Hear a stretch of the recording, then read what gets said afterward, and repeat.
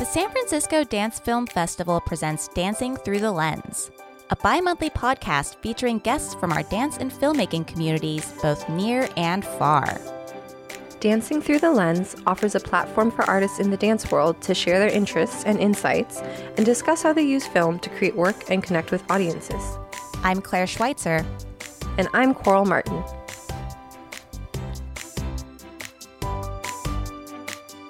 This week, we spoke with Robert Deckers, the founder and artistic director of Post Ballet.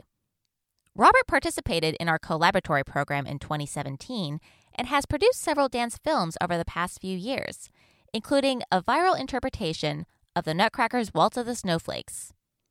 We had an illuminating conversation about his interest in interdisciplinary collaborations and how he believes that the events of last year began to pave the way for greater accessibility and inclusion in ballet.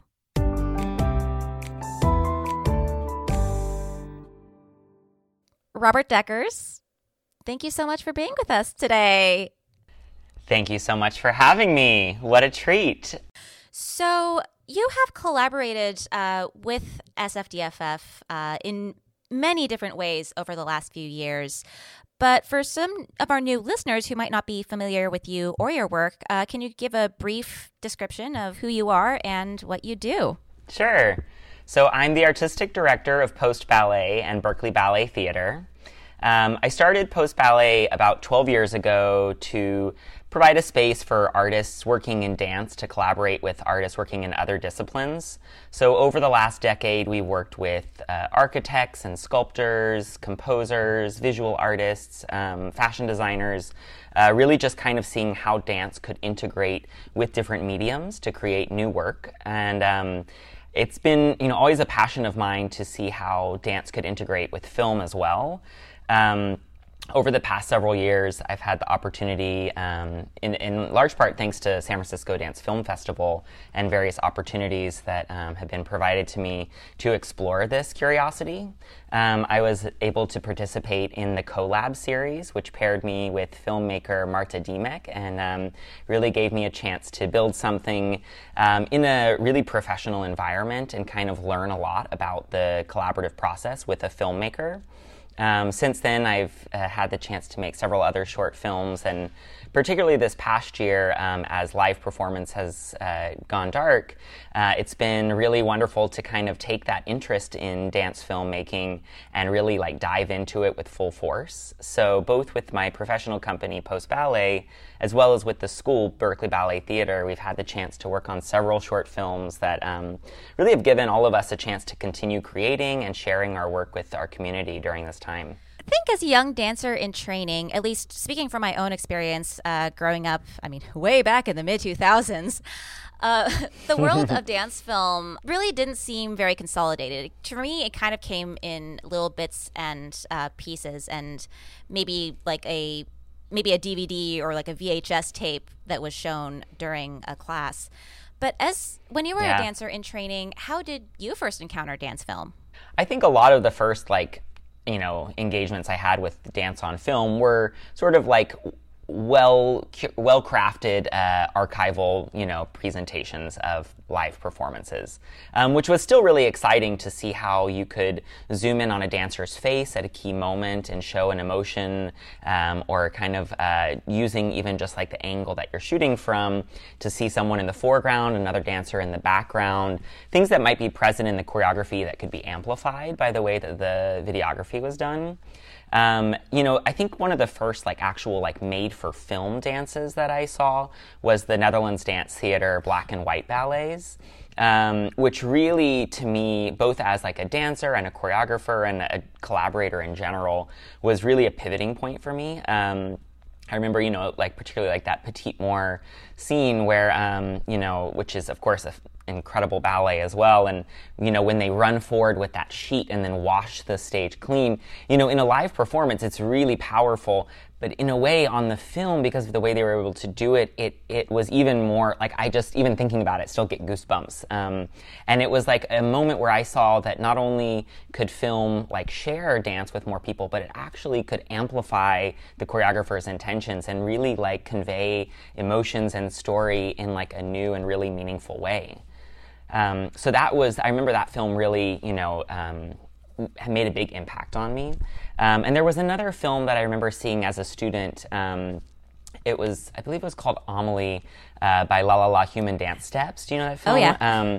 And again, like the use of lighting and film and I would have never seen that dance company otherwise if it weren't for the film. So there's one element of just like the accessibility that film provides. Live performance is so great, but the number of people who can be there is limited by economic status. It's limited by like where you're living, like your, like actual location. It's limited by the size of the audience. There's so many factors that make live performance sort of like an exclusive experience. And of course, like I do love live performance, but I think for me, I'm really interested in seeing like how can we democratize this art form? How can we create the most access to what we do that transcends like people's socioeconomic status and their ability to like physically be present in a space? And that film, I just was so moved by the dancers, by the performance, and by the way that the use of film was able to not only convey the emotions that I think were present in the choreography, but also could expand who had access to it. I also want to mention for our audience, all the works that are mentioned in this podcast will be linked in the show notes. And Awesome. I second that Edouard Locke's Amelie is a fantastic example of dance film. But how did you start actually creating dance film? Did you start with collaborating with a filmmaker, or did you try to make your own dance film work? I think some of the first things that I did, I actually use like just filming rehearsals and then going into like iMovie or something and cutting and pasting and slowing down, and it's part of my choreographic process. So I'll actually take, I'll make, say like a phrase with the dancers and go in and then, what if we moved that here? What if we repeated that 3 times? How would that fit with the music? So I actually just kind of use film in my own creative process. So it's always been something like I'm interested. I'm certainly not a videographer, and my films always look terrible because I'm focused. I'm like dancing with the dancers as I'm like recording. So it's something that I've been really, like I said, interested in. And so I think some of the first engagements I had were with people who, also just were kind of interested in how to film dance. And, one of my first projects was with Morgan Fraser, who did all of her work on an iPhone. It was very low budget, but what's great about that is that you can kind of go into places that you might not other be able to go with a big film crew. So we were able to get shots that were just very like intimate with the dancer in these different spaces. And, even just seeing with what an iPhone could do was like, wow, like this is, this took my choreography and then just totally took it to the next level. And then, of course, the experience with the collab at SF Dance Film Festival was really kind of the first time I had a budget to really make a film where I could actually, have the resources to not only work with the director, but also with a DP and working, and again, it was such a learning process because, even like the color correction at the end, what an impact that makes on the emotional experience that you have as a viewer. And so really seeing how all of these things could be a part of, it's like almost like a whole nother layer of your choreography, like I think what I've really learned throughout all of my experiences is that, choreographing the dance, is just the first part of it. Then it's like, can we use this glitch effect to connect with this sound in the music? Could we add this filter for this scene because I really want it to feel melancholic and I really want to convey this sense. And so you can use all these elements of film to really just, expand upon the ideas that you're building. And after that experience with the Dance Film Festival, I had a couple other opportunities. I worked with a videographer who was working in like 3D or virtual reality film, and we took Lavender Country, which is a piece that we worked on with the band by the same name, and kind of made a very short little 3D film, which again was, it was a big learning process. I really would love to explore more work in like a virtual, world. But that again just gave me like an opportunity to just play. And I think that's kind of the big thing that I would say to any dancer or choreographer who's interested in exploring how their work could connect with film is like, just go in and play. I think so many artists, cinematographers and editors, and they also are really excited to work with dancers and with people who embody like physicality in that way. And so I think, that would be just the big thing is like, see what your curiosity is and follow that. And I definitely, in the last year, as we've, like I mentioned, like had to shift everything to, remote performances and films, really diving in and putting the resources that we would have normally allocated to live performances into the film and seeing what an impact, by really actually investing in these works, and not kind of like, oh, we made this thing for stage and now we're going to make a short film as well, but like the film is the piece. And so that's been really fun for me, just to like how, instead of, normally I would work with the lighting designer and the like crew at the theater, and now I'm working with the editor and, color correction, all these different elements. And it's just a whole different process. So I think, I think that would be the thing I would say is like, too, like, dance, is in order to be accessible and to be something that feels relevant in the, years ahead, I think like film is really an integral part of that. And so, like finding opportunities, doesn't have to be $100,000 budget for a major film. Like find someone who maybe is, even if they have an iPhone and just has an interest in, like, you can learn so much just by playing. I actually wanted to tie it back into this notion of collaborating with filmmakers. And I mean, this goes for really any kind of interdisciplinary collaboration in general, in that there can sometimes be challenges as far as talking across the disciplines. And especially in dance film, there's always this discussion of internalized hierarchies within a dancer starting to work with film and starting to work with sometimes a task-based atmosphere. What advice do you have for young dancers or for choreographers with regard to how to communicate their intention with a director, or how to communicate, basically how to communicate their vision with a director and make it a true collaboration? Yeah. I mean, I would say, like collaborating is hard. Like collaborating assumes that you and another person are coming with different skill sets, with different ideas, with different life experiences, and you're finding a way to make something that, in best case, is greater than anything you could make on your own, either a collaborator, and so what's really interesting about dance is I think we, in a way, already have a lot of skills of how to collaborate. We have to collaborate with lighting designers. We have to collaborate with costume designers, with our dancers. And so we sort of do have some of these skills. And I think the big thing is learning the language. And, for me, with whether it's working with an architect or working with a sculptor or a cinematographer, I tend to try to really listen a lot at the beginning and like, what are their ideas? What do they see? Because there's a reason why I'm collaborating with them, right? It's because they know so much about this form. And so, I found like with any collaborator, like the broader, if you're talking about like everyone understands like loss. Like if you say this is about loss and this is about losing a loved one, that transcends any form, right? We all can tie to like very visceral personal experiences.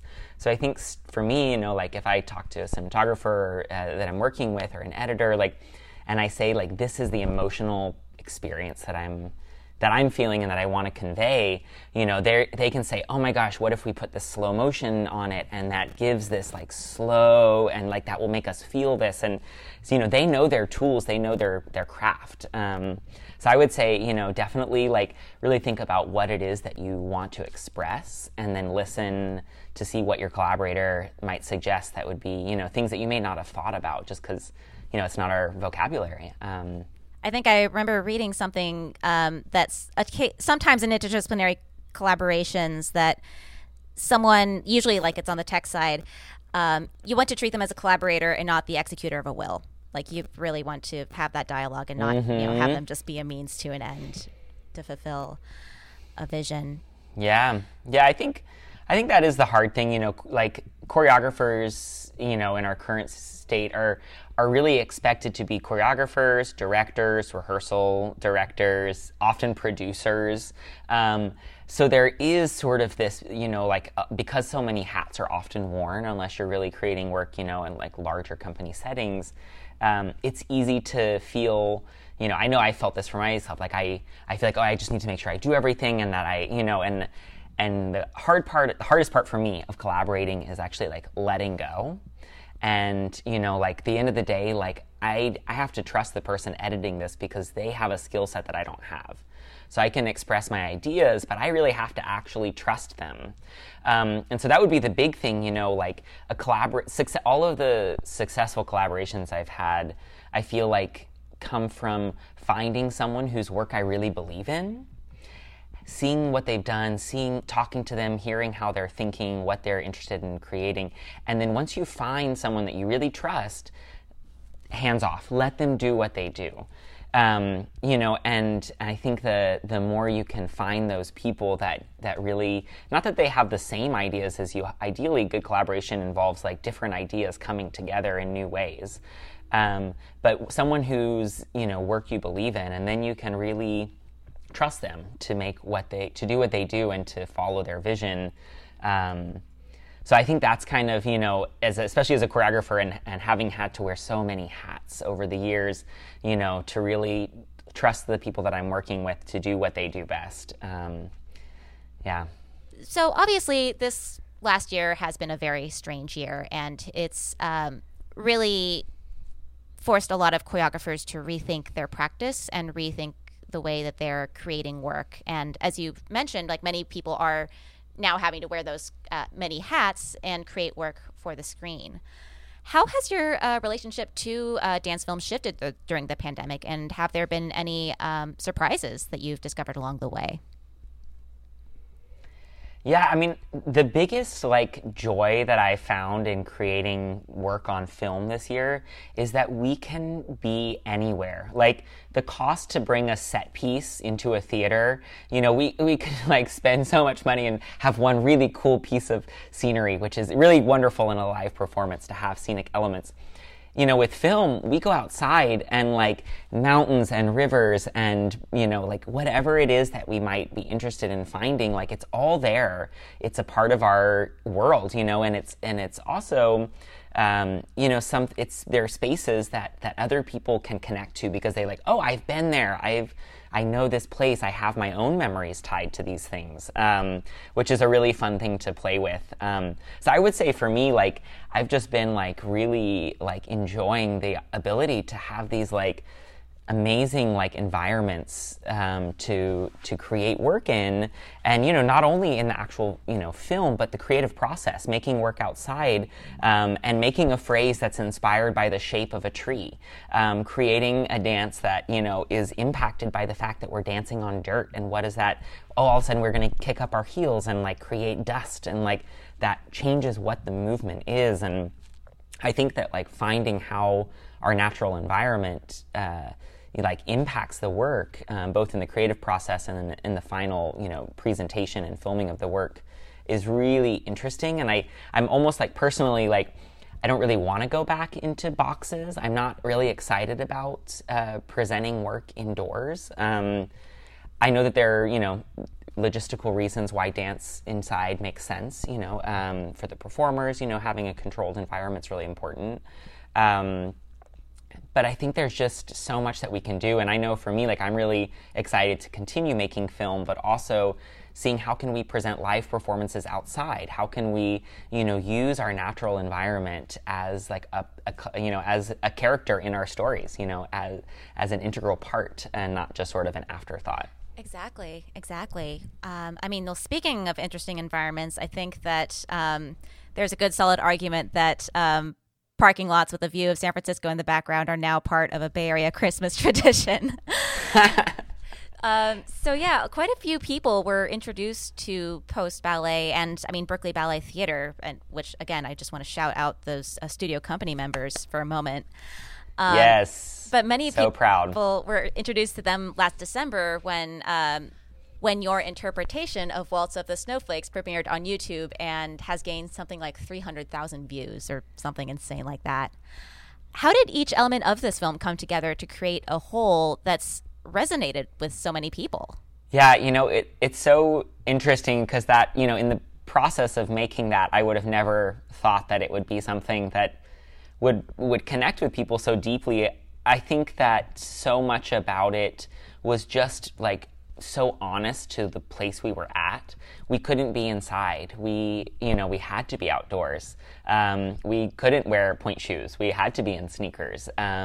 We had to wear masks. So like all of these just sort of like elements, were just sort of like real to where we were at. And yet the music of Waltz of the Snowflakes is so beautiful and connects to so many memories, I think, for not only dancers, but I think, because the Nutcracker is such a mainstream ballet performance, so many people just in general are familiar with it and like know that music. And so to see something that I feel like was beautiful and celebrated dance and everyone coming together in the way that we could at that time. No one touched, there was no partnering, and yet seeing people dancing in unison when we were all kind of isolated, I think was really special and moving. And it was just one of those things where it was just sort of like we created it not with the expectation of it having any sort of like popularity or success, but it was just sort of to do it because that was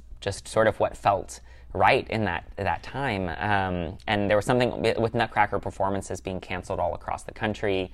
It was a way that we could kind of, not only bring that tradition into people's lives, this year, but also like start to reimagine how can we like use this like great pause that we've kind of gone through and are continuing to kind of go through at this time to really reevaluate like what are our traditions, what are the ways that we operate, and why are we doing that, and can we rethink it? And like the Nutcracker to me is such an important thing. It's a big part of why ballet exists in this country. The revenue, of course, from ticket sales is what helps a lot of ballet companies sustain the rest of their seasons. But can the Nutcracker evolve? Like, can it be something that actually connects to people with where we're at today, that isn't hurtful to some people in our community? And those ideas come through so strongly in your newest project, which is your interpretation of Swan Lake, which was had a premiere co-hosted by SFDFF. Now, what was it about the ballet that resonated with you and inspired you to create your own re-envisioning of it? I mean, you've touched on it, but was there anything specific about the story or the structure or sort of your own personal connection to the ballet that influenced the film we see? My aunt, Tanta, who really was just such a big supporter of me as a young dancer, as an artist. She was a choral singer and really introduced me to a lot of classical music, supported my love for dance, and she's just been truly my biggest advocate over the years. And, she always asked me, Robert, when are you going to make a Swan Lake? And I told her, never, Tanta, I will never make a Swan Lake. That is not, of all the things in my life, that is not one of the things. And here I am in 2021 making a Swan Lake. And, and part of it was I really wanted to dedicate the film to her. I wanted to, just sort of say thank you for everything that she's given me. And I think as I thought about what I wanted to work on this spring with the company, I feel like in this time, especially like over the last several months in the winter, it was a tough winter for a lot of folks. And I think I really wanted to create something that was just about beauty and joy. Like that music in second act, there's so much beautiful music in it. The opening, the two swan dance just feels so joyful to me. And the idea of just being free and dancing on the side of a beach, on the side of a mountain, just being outside. It was really, the story was kind of secondary to me. I think what I was really excited about was just articulating this beautiful music in new ways, but also kind of finding how could we connect to, the traditions of ballet and these sort of like, original, choreographic elements that we all kind of know, but also make it something, that can reach new people. Because, you go to see a 4-act Swan Lake at a theater, it's 3.5 hours, you watch the mazurka and the Shardash, and it's just too much. I love ballet, and I cannot sit through a full Swan Lake. I cannot, and I think okay, yeah. But there's so much beauty in this. So how can we make something that connects to what it is that we love about ballet, that we love about this show of Swan Lake and this, story and the music, but that's also something that people can actually engage with. What projects do you have coming up? Well, I'm really excited to share. We are working on a new evening-length film, live music collaboration with the Living Earth show. It's called Lyra. We actually started building the project in 2018, was supposed to premiere as a live performance in 2020. Obviously, that did not happen. And so we kind of started thinking about what other ways could we tell this story. And so we're creating, it's basically a 70-minute film that will be shot on location at various spots in California, including sand dunes and the bristlecone pine forest, and in by rivers and lakes, and just kind of we have all these different locations around California that we'll be filming at, and then the film will be presented with live music performed by the Living Earth show in October. Fantastic. So it'll connect to that live music and live performance element that I think we all miss, of course, but it will create something that can exist beyond that performance, that could be presented in different ways, in different areas. Because again, we're looking at it being in a theater space, which just has a limited, capacity for who gets to see it. And so I'm excited to think about how we can also look forward to making work that integrates film, that has that component and live elements, and how can it all kind of come together. So our resident choreographer, Vanessa Thiessen, will be creating that work, and composer Samuel Adams created the score for it. So I'm really excited to work on that in the coming months, and that'll premiere in the fall.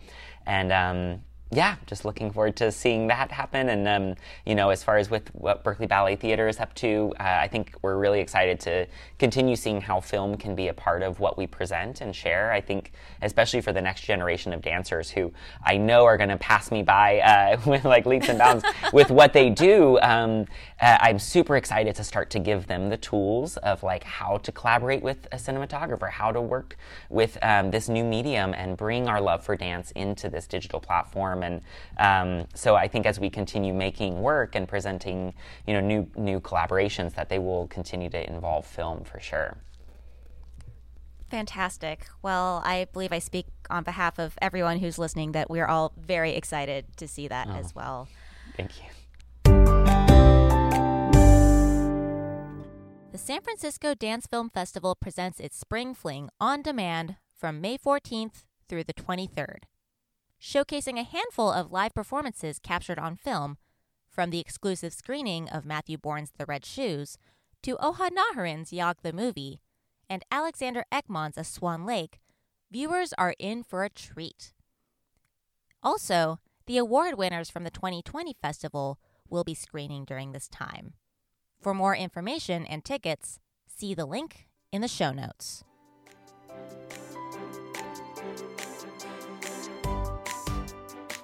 Dancing Through the Lens is a production of the San Francisco Dance Film Festival.